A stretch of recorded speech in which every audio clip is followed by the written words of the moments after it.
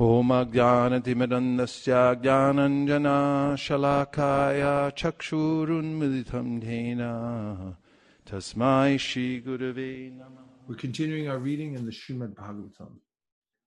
We're at the 7th canto, 5th chapter, Prahlad, the saintly son of Hiranyakashipu. And we're taking up at text number 38. 39. Right.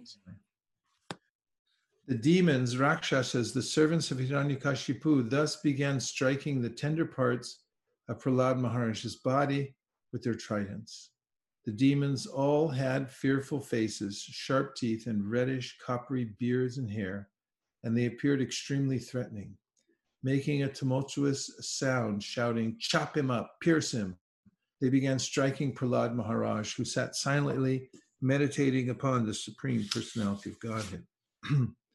Even though a person who has no assets in pious activities performs some good deed, it will have no result. Thus, the weapons of the demons had no tangible effects upon Prahlad Maharaj because he was a devotee, undisturbed by material conditions, and fully engaged in meditating upon and serving the Supreme Personality of Godhead, who is unchangeable, who cannot be realized by the material senses, and who is the soul of the entire universe. Purport. Prahlad Maharaj was constantly and fully engaged in thought of the Supreme Personality of Godhead. As it is said, Govinda Parirambita, Prahlad Maharaj engaged himself always in meditation, and thus he was protected by Govinda, just as a small child on the lap of his father or mother is fully protected. A devotee in all conditions is protected by the Supreme Lord.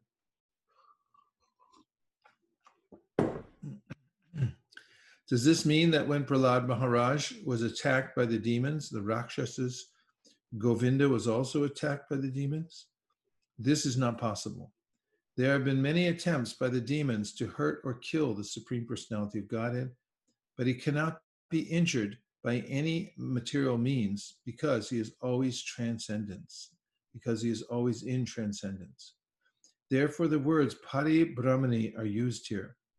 The demons, the Rakshasas, can neither see nor touch the Supreme Lord, although they may superficially think that they are striking the Lord's transcendental body with their material weapons.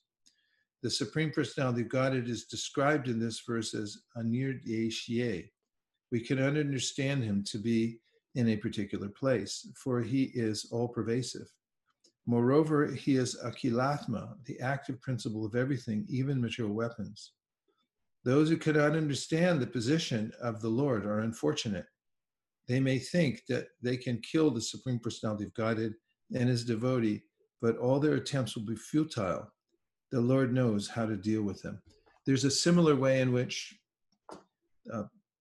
people who are materialistically oriented try to see the Supreme Personality of Godhead. But because the senses are imperfect, although we may have a microscope, the microscope is made of atoms. Therefore, you can't see anything that's more subtle than that, and more subtle than atoms, that is.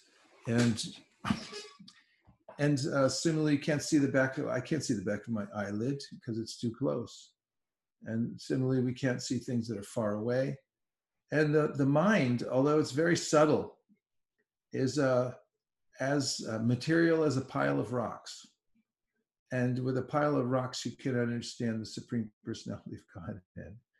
Only by the mercy of the Lord, when one performs devotional service, can he exercise his prerogative to reveal himself. Therefore, the Padma Purana says, Atashi Krishnamadi nabhaved grayam indriye sevan mukhihi jivado swayam eva spuratyada. That we can't understand the Supreme Personality of Godhead with our blunt material senses. But if we begin serving him with our tongues, then Krishna may reveal himself to us. And that is the, again, prerogative of the, somebody look up that word, please, of the unlimited to reveal himself to the limited. but the limited can't force his way into the realm of the unlimited and observe him. So the modern scientific methods are not effective in understanding the Supreme Personality of Godhead. One has to take a different course of action.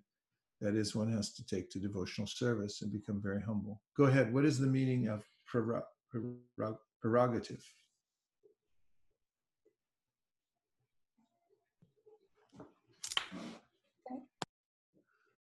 An exclusive special right, power, or privilege, such as one belonging to an office, an official body. Thank you, Alex. One belonging to a person, group, or class of individuals, one possessed by a nation as an attribute of sovereignty. Oh, could you put the word up too, please? And also, I just want to see the spelling. And Mukaravinda Prabhu put in that it's late Middle English, Old French from Latin, prerogativa, the verdict of the political division, which was, my goodness gracious, prerogative, a right or privilege or exclusive. Okay.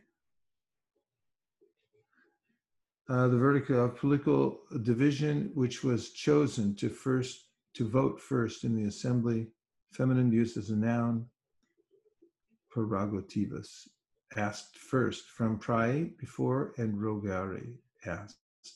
You get the first ask. The Lord has the prerogative. Okay. So similarly, those who are protected by the Supreme Personality of Godhead cannot be violated by anyone because they're using their gross senses, and whatever weapons the demons used on Prahlad Maharaj were not affected because he was protected by the Supreme Personality of Godhead. That's not understandable to those who are atheists. Text number 42. My dear King Yudhishthir, when all the attempts of the demons to kill Prahlad Maharaj were futile, the king of the demons, Hiranyakashipu, being most fearful, began contriving other means to kill him. Hiranyakashipu could not kill his son by throwing him beneath the feet of big elephants, throwing him among huge fearful snakes, employing destructive spells, hurling him from the top of a hill, conjuring up illusory tricks, administering poison, starving him, exposing him to severe cold, winds, fire, and water, or throwing heavy stones to crush him. When Hiranyakashipu found that he could not in any way harm Prahlad, who was completely sinless, he was in great anxiety about what to do next. Hiranyakashipu thought, I have used many ill names in chastising this boy Prahlad and have devised many means of killing him, but despite all my endeavors, he could not be killed. Indeed, he saved himself by his own powers, without being affected in the least by these treacheries and abominable actions. Although he is very near to me and is merely a child, he is situated in complete fearlessness. He resembles a dog's curved tail, which can never be straightened, because he never forgets my misbehavior and his connection with his master, Lord Vishnu. Purport: the word shuna means of a dog, and shepa means tail. The example is ordinary. However, one may try to straighten a dog's tail. It is never straight, but always curved. Shuna Shepa is also the name of the second son of Ajigartha. He was sold to Harishchandra, but he later took shelter of Vishvamrita, Harishchandra's enemy, and never left his side. 47. I can see that this boy's strength is unlimited, for he has not feared any of my punishments. He appears immortal. Therefore, because of my enmity toward him, I shall die. Or maybe this will not take place. Thinking in this way, the king of the Daityas, morose and bereft of bodily luster, remained silent with his face downward. Then Shunda and Amarka, the two sons of Shukracharya, spoke to him in secret. O Lord, We know that when you simply move your eyebrows, all the commanders of the various planets are most afraid. Without the help of any assistant, you have conquered all the three worlds. Therefore, we do not find any reason for you to be morose and full of anxiety. As for Prahlad, he is nothing but a child and cannot be a cause of anxiety. After all, his bad or good qualities have no value. Until the return of our spiritual master, Shukracharya, arrest this child with the ropes of Varuna so that he will not flee in fear. In any case, by the time he is somewhat grown up and has assimilated our instructions or served our spiritual master, he will change in his intelligence. Thus, there need be no cause for anxiety. 51. After hearing these instructions of Shanda and Amarka, the sons of his spiritual master, Hiranyakashipu, agreed and requested them to instruct Prahlad in that system of occupational duty, which is followed by royal householder families. Purport. Hiranyakashipu wanted Prahlad Maharaj to be trained as a diplomatic king in ruling the kingdom, the country, or the world, but not to be advised about renunciation or the renounced order of life. The word dharma here does not refer to some religious faith. As clearly stated, dharma hyasyo padeshtavo gragnanam yo grihamedinam. There are two kinds of royal families, one whose members are simply attached to household life, and the other consisting of rajarshis, kings who govern with ruling power, but are as good as great saints. Prahlad Maharaj wanted to become a rajarshi, whereas Hiranyakashipu wanted him to become a king attached to sense enjoyment, grihamedinam. Therefore, in the Aryan system, there is varnashrama dharma, by which everyone should be educated according to his position in society's division of varna, brahmana, kshatriya, vaishya, and shudra, and ashrama, brahmacharya, grihastha, vanaprastha, and sannyas.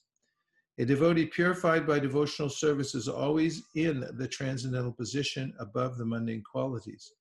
Thus, the difference between Prahlad Maharaj and Hiranyakashipu was that Hiranyakashipu wanted to keep Prahlad in mundane attachment, whereas Prahlad was above the modes of material nature.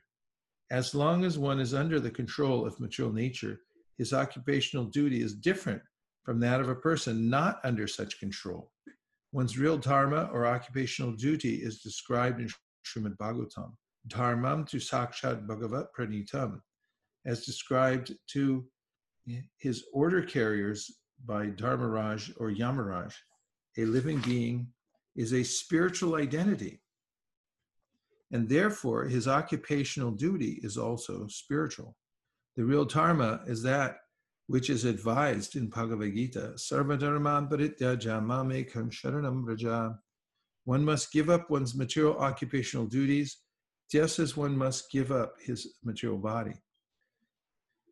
Whatever one's occupational duty, even according to the varnashrama system, one must give it up and engage in one's spiritual function. One's real dharma or occupational duty is explained by Sri Chaitanya Mahaprabhu, Jivara Swarupoi Krishnana Nityadas. Every living being is an eternal servant of Krishna. This is one's real occupational duty. Interesting, isn't it, that a materialistic father like Hiranyakashipu wants his son to be like he is. And Prabhupada used to note this, that although many young people came to him to join the Krishna consciousness movement, the parents oftentimes wanted them to come back to their materialistic ways, even if it included drug taking and things like that.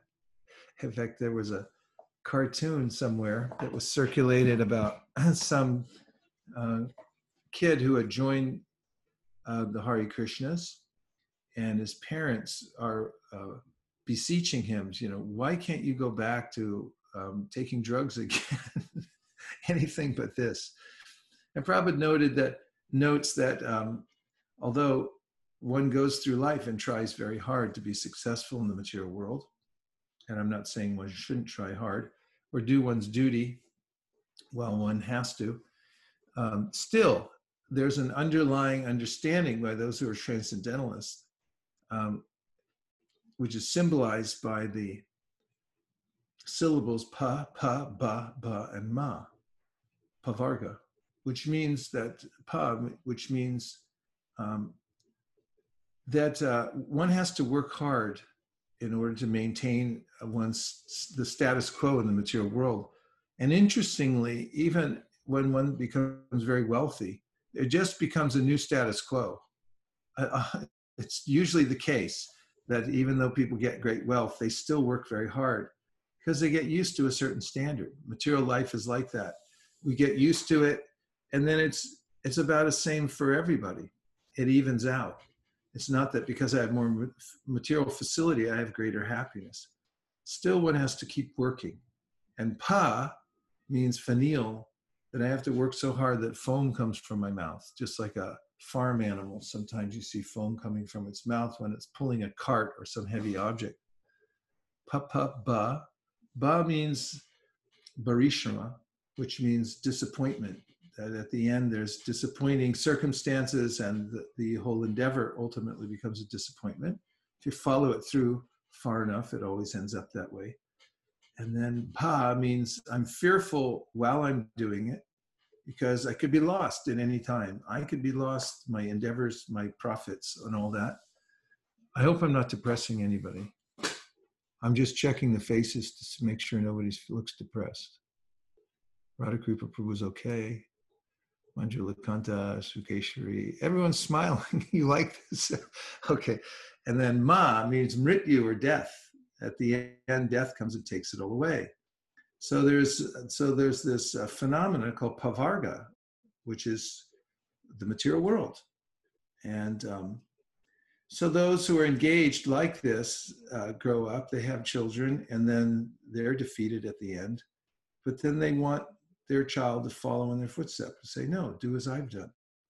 I'm not talking about spiritual parents. I'm talking about those who are dedicated to what Hiranyakashipu was dedicated to, was being a Griyameti, a Griyavrata. He has a vrat that I'm going to enjoy the material world no matter what. And then when he sees children trying to take the spiritual life, he becomes upset and says, no, do as I've done. Don't become this spiritual person. Or if you do, just do it at the end of your life for a few minutes and see if you can attain perfection. And in the meantime, don't give up onions and garlic, whatever you do. I mean, this clinging to the material world and insisting that it's got to work, even when it doesn't work, is a kind of insanity. So Prahlad Maharaj was up against that. And it's a classic stance of materialists to want everybody to do the same failed program that they did. And interestingly, with all this torture that's being mentioned here, we saw that within our own lifetime. When the Americans and Europeans started taking to Krishna consciousness, I actually don't know how much deprogramming took place in Europe, but in America, I was very aware of it.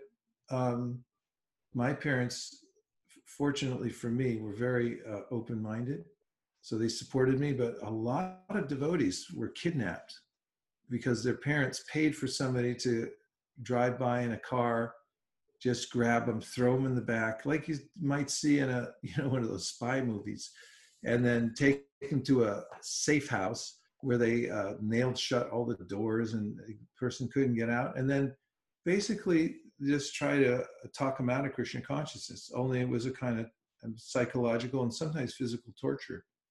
They're so intent on this idea that one should follow the materialistic path. So we've seen it manifest even in the beginning of the Krishna consciousness movement. This kind of bad behavior of Hiranyakashipu, wanting everyone to be like him. So there's this great divide that Krishna talks about in the Bhagavad Gita, Yanisha Sarvabhutanam, that what is night for all beings, Tasyam Jagrati Samyami, for for an enlightened person, that's a time of awakening, and vice versa. The person who's waking up sees everybody sleeping and thinks, oh, you're wasting your time. And the materialistic person thinks the spiritualist is wasting his or her time by practicing spiritual life. Dharma syahya pavargasya, good to diya seva. You can come out with these great verses. And let's see, anybody else? Okay, let's just see if there's any reflections or questions before I move on to the next part.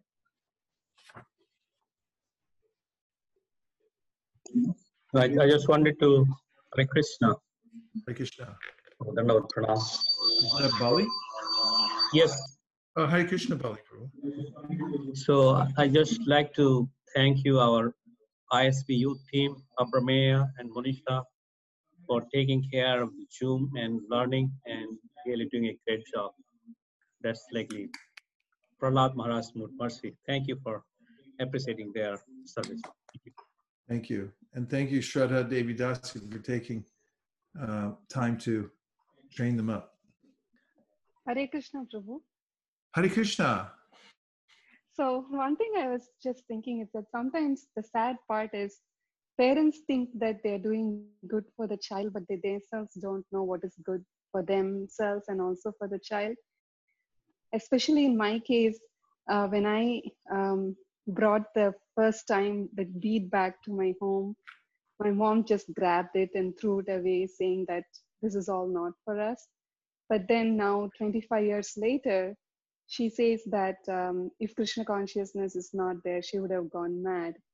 So how much like Krishna, like over time, proves that he's the well-wisher, both for both the parties.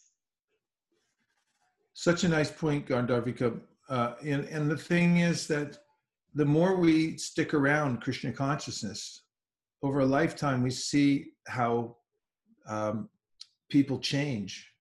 Sometimes people take to devotional service very enthusiastically and then they leave and we think, oh, it must not be substantial or it must be hard to take to. And then they come back later if you give them enough time.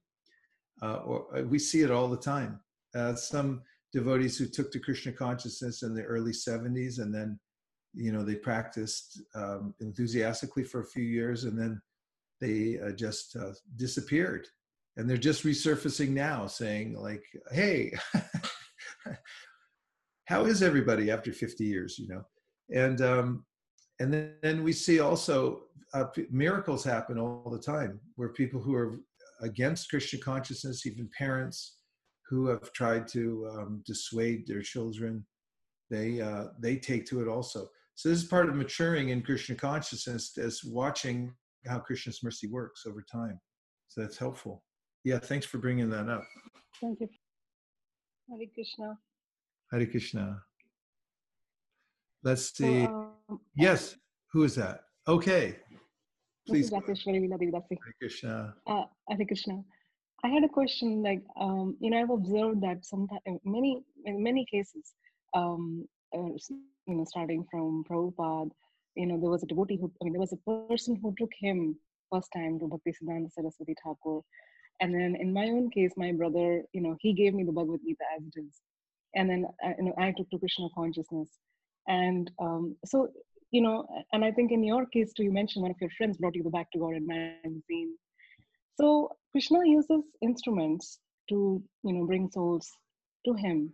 But why don't these instruments themselves take up to Krishna consciousness? They were so fortunate to get the first connection. Well, again, you have to hang around long enough. How Okay. do you know they won't? So, we've seen it oftentimes, and if it's not this lifetime, it'll be another lifetime. People take to Krishna consciousness enthusiastically in this lifetime because somehow they've had contact in their last lifetime. And we may, be around to see it in this lifetime. And we hear about it many, many times. So, Richie, my Vartmana Pradakshika guru calls me every once in a while. Richie Corsi called me a few months ago before the COVID thing. And, just to say, and he always says Hare Krishna, and he always, is really enthusiastic about it. And if somebody's chanting that in Namabas, he's very enthusiastic. He says if I never do anything good in my life, and I probably won't, I did one good thing, and I brought you to Hare Krishna. I mean, if somebody thinks like that, why won't the holy name, give them some special accommodation, So we just have to wait and see. It happens at different times for different people. Okay, thank you. Hare Krishna. Hare Krishna. I also wanted to just mention that, as Gandharvika Mataji said, I think many of us have had, so much of, negativity, or no, don't do this. This is not something you need to do now. You have to do it when you're 50. This is too early for you. Just, you're not even married. My parents thought I was actually going to take sannyas when I was in college. So it's funny because even Indian families, they don't know that this is something, that's really good. And I would always chant without letting them know, go to friend's house and chant and things like that. But I was thinking that after all these years, now they realize that this is the best thing a person can do. But they have not taken it too seriously, but at least they appreciate what I do. But I was just thinking that it doesn't matter where you are, there are always people, they don't really get it. Well, this is the nature of a parent. Parents become very attached to their children. And we can see that in the case of Chaitanya Mahaprabhu and his brother was elder, and he was a brilliant, great scholar. And he used to go and associate with Advaita Acharya because it was the only place that he found solace in hearing from a Vaishnava, a senior Vaishnava, who was actually preaching about Krishna Bhakti. Everything else annoyed him. Everything, the way people were carrying on in Navadvip, he was just disgusted with the state of the world. And then he listened more and more to Advaita Acharya. Then he decided to take sannyas, especially when he heard his parents talking about getting him married. So he left. And later on, when Nimai was associating more and more with Advaita Acharya, then someone had mentioned Advaita Acharya's name, and Mother Sachi said, he is not Advaita, he is Dvaita. Because she was angry that he had preached to his son and made him leave, and now he was nervous.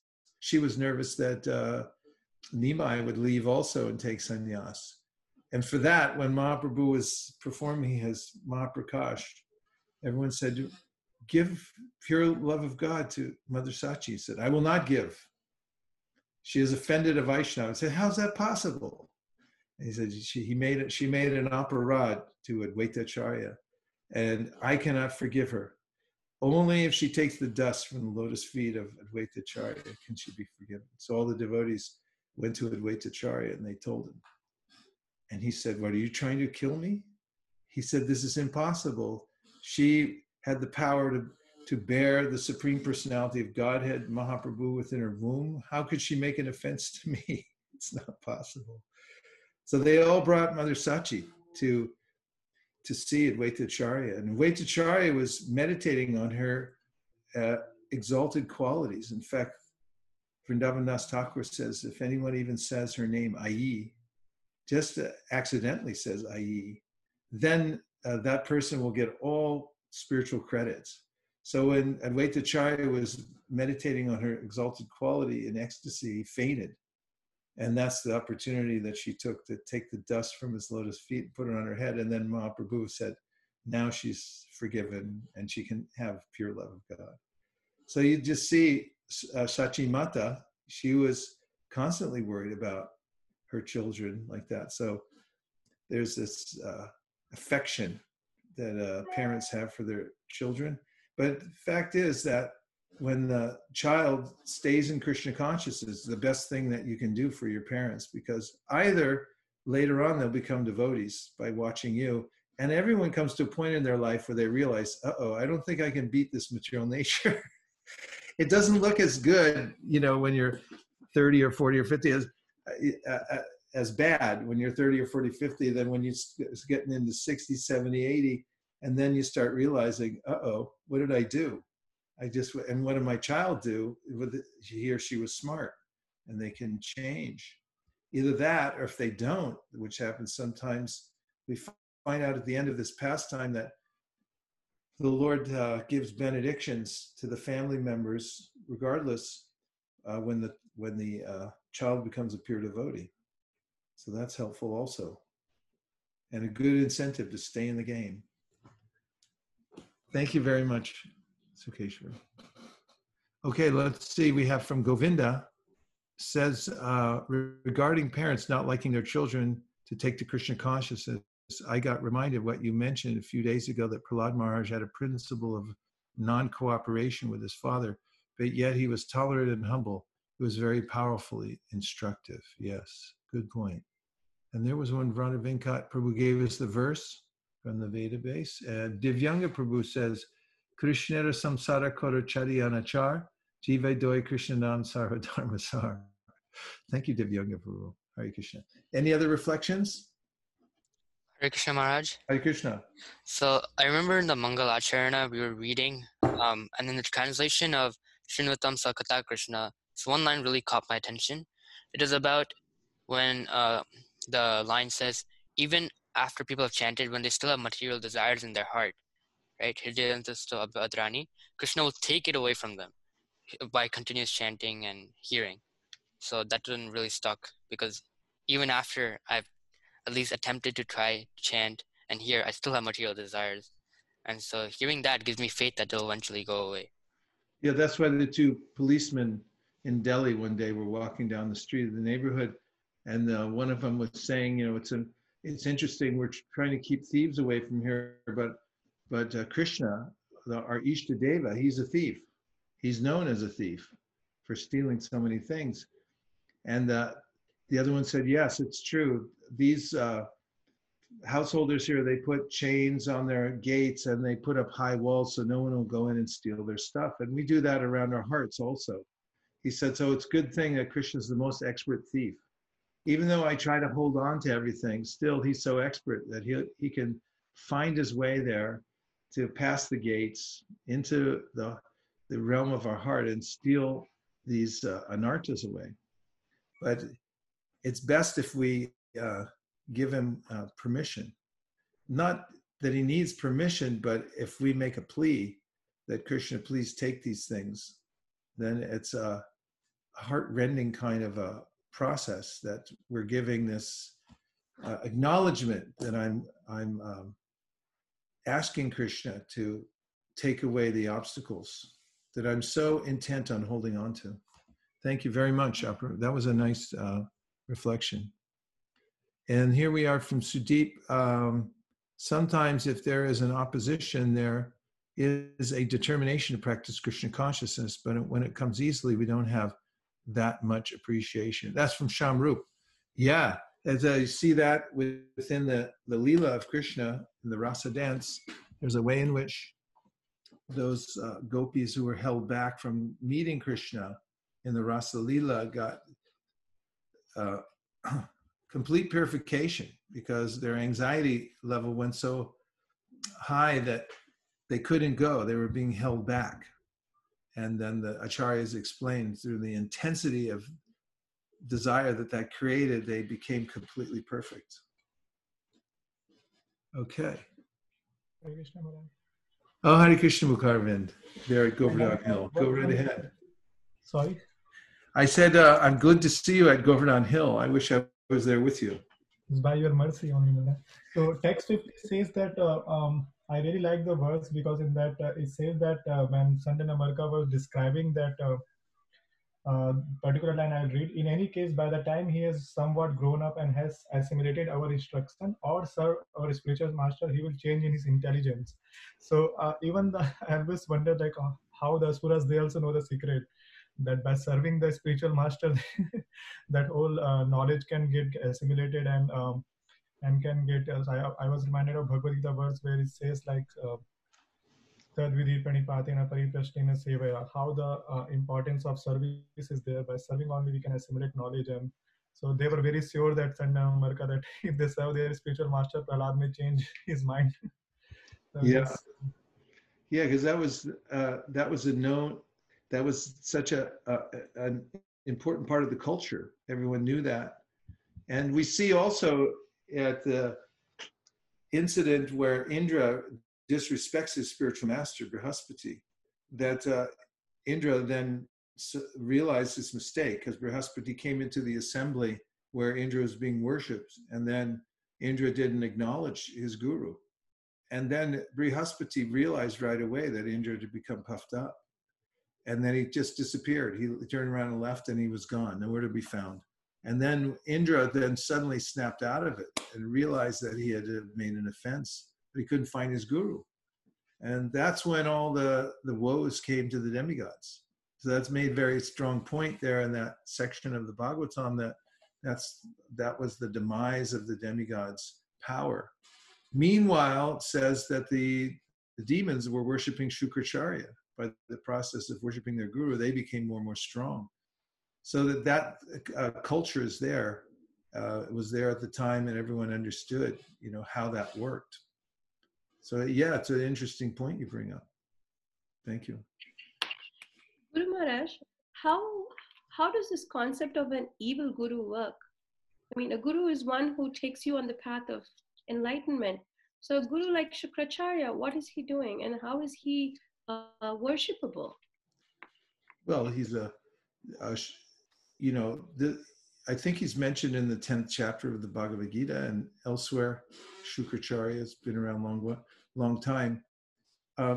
He's the fact is that he's mentioned as a Kuli guru. He's like a family kind of a guru, and there are these a genre of kinds of gurus. People worship them to get success in material life, not spiritual. Same principle is there, but the fact is that the motive is wrong. And some gurus are like that. In fact, it's very common, as you know, that there's a guru by ancestry that's not completely qualified, but then has this there's all the trappings of worshiping the guru go on, the trappings of the guru and so forth, but the motive is wrong. But the principle there of worshiping the guru remains. So with Shukracharya, the principle of deriving power from a higher source who's channeling it down is still there, but they're just getting something materialistic. Instead of when you get a Vaishnava guru or a pure devotee guru, the idea is that you're getting Krishna's mercy because you don't want any material thing. But is it an offense for the guru not to give them Krishna consciousness or clear understanding? Does he not take offense by teaching them the wrong things? Yeah, well, such a person would also be wrong-headed. It doesn't mean that, they're thinking that I'm doing the wrong thing. They're thinking they're doing the right thing. Either that, they're greedy, they can't see anything, and it could become a profession, just to be in that role.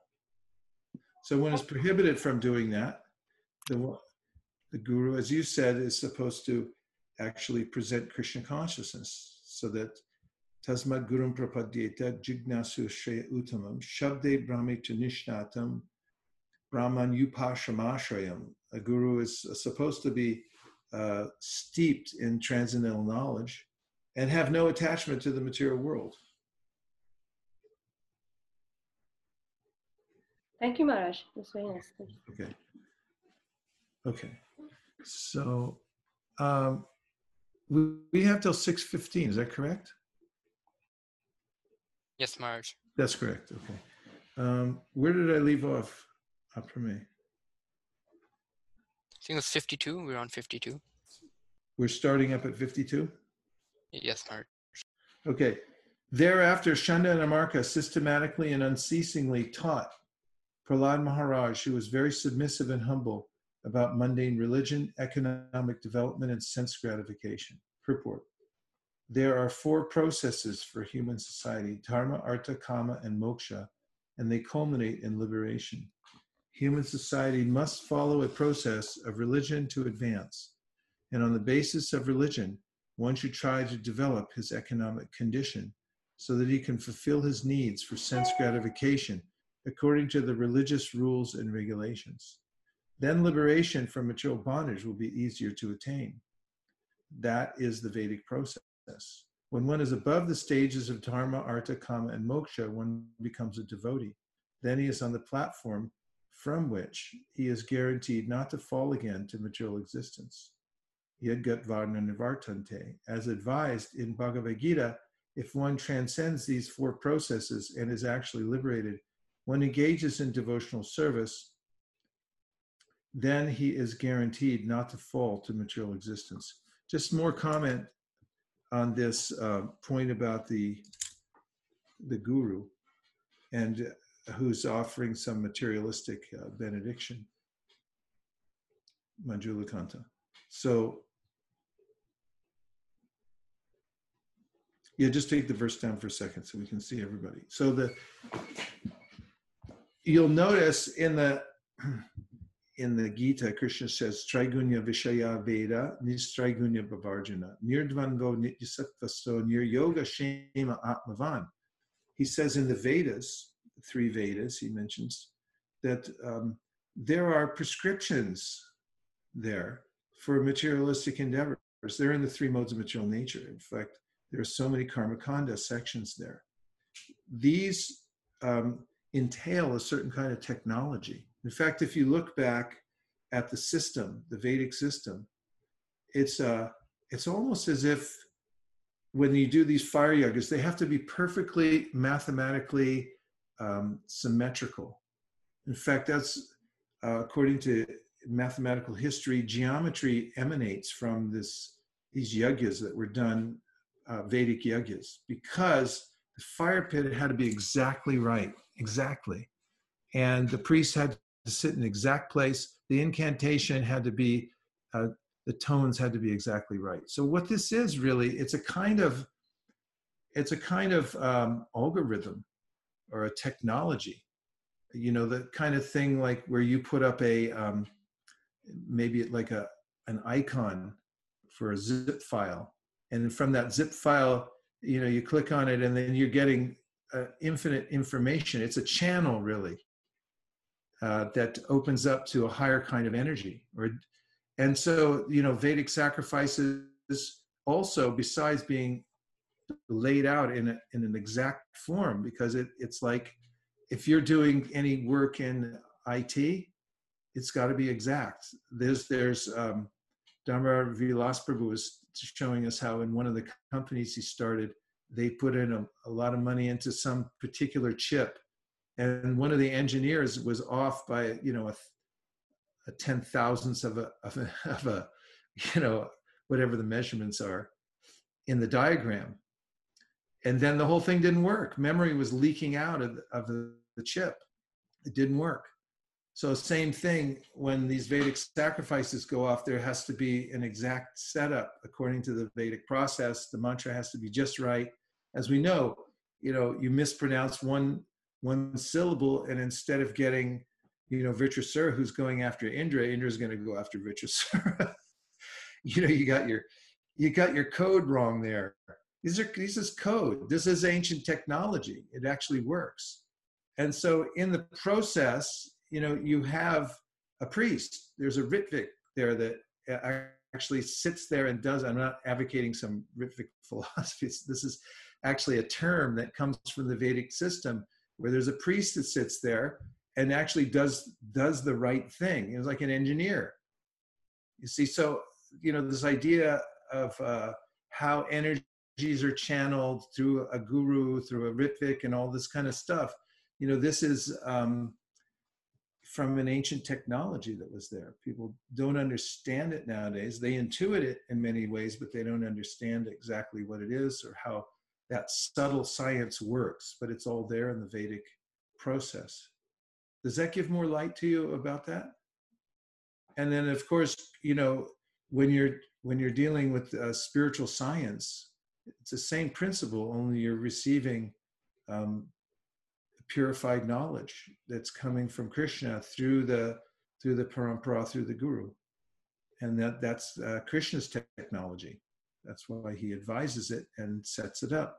And there's a way in which, you know, one divyam jnanam yato dadyat kuryat papas sangshayam tasmat dikshes saprokta deshikais tatvakovida. Intelligent people know this process as divyam jnanam, or receiving diksha, which includes not only getting reliable spiritual information from your guru, but also receiving a mantra. And within that mantra, there's power, because it's coming down through the channel, you see, and it's passed down. And if the mantra is coming down through the right channel, and The guru is giving it to you with this right intention, and you take it with the right intention, then you're being channeled. It opens up that channel to the spiritual world. Golokera Prema Dana Harinama Sankirtana. That's my zip file. There's your zip file. Thank you, Maharaj. So nice. That was beautiful. Yeah. So that, these Vedic principles are all, you can see them intact. And so if it's materialistic endeavor or a spiritual endeavor, you still need a guru. And it's not some sentimental thing. It's actually technology, so to speak. Channeling right to the spiritual world or wherever you want to go. That's the idea. Okay, we have time for one or two more questions or a reflection. Actually, just one more question because we're going to sing one more bhajan. There's some questions in the comment section. Mark. We do? Yeah. Okay, let's see what we got here.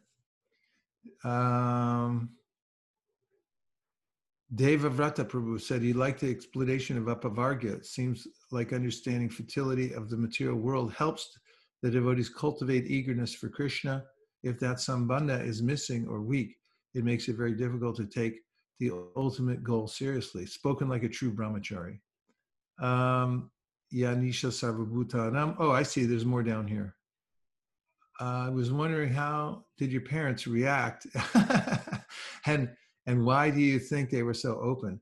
I've realized why they were so open. I had some good karma from my last life. It was Krishna's arrangement. He opened the door for me. Otherwise, I'm a fallen, useless living entity, but Krishna gave me some mercy, that's all. Otherwise, how could I have been born in the Bay Area, right where Prabhupada was going to come the second time, and then have parents who said, hey, if you'd like to become a Hare Krishna monk and forego going to, finishing your high school, then please help yourself.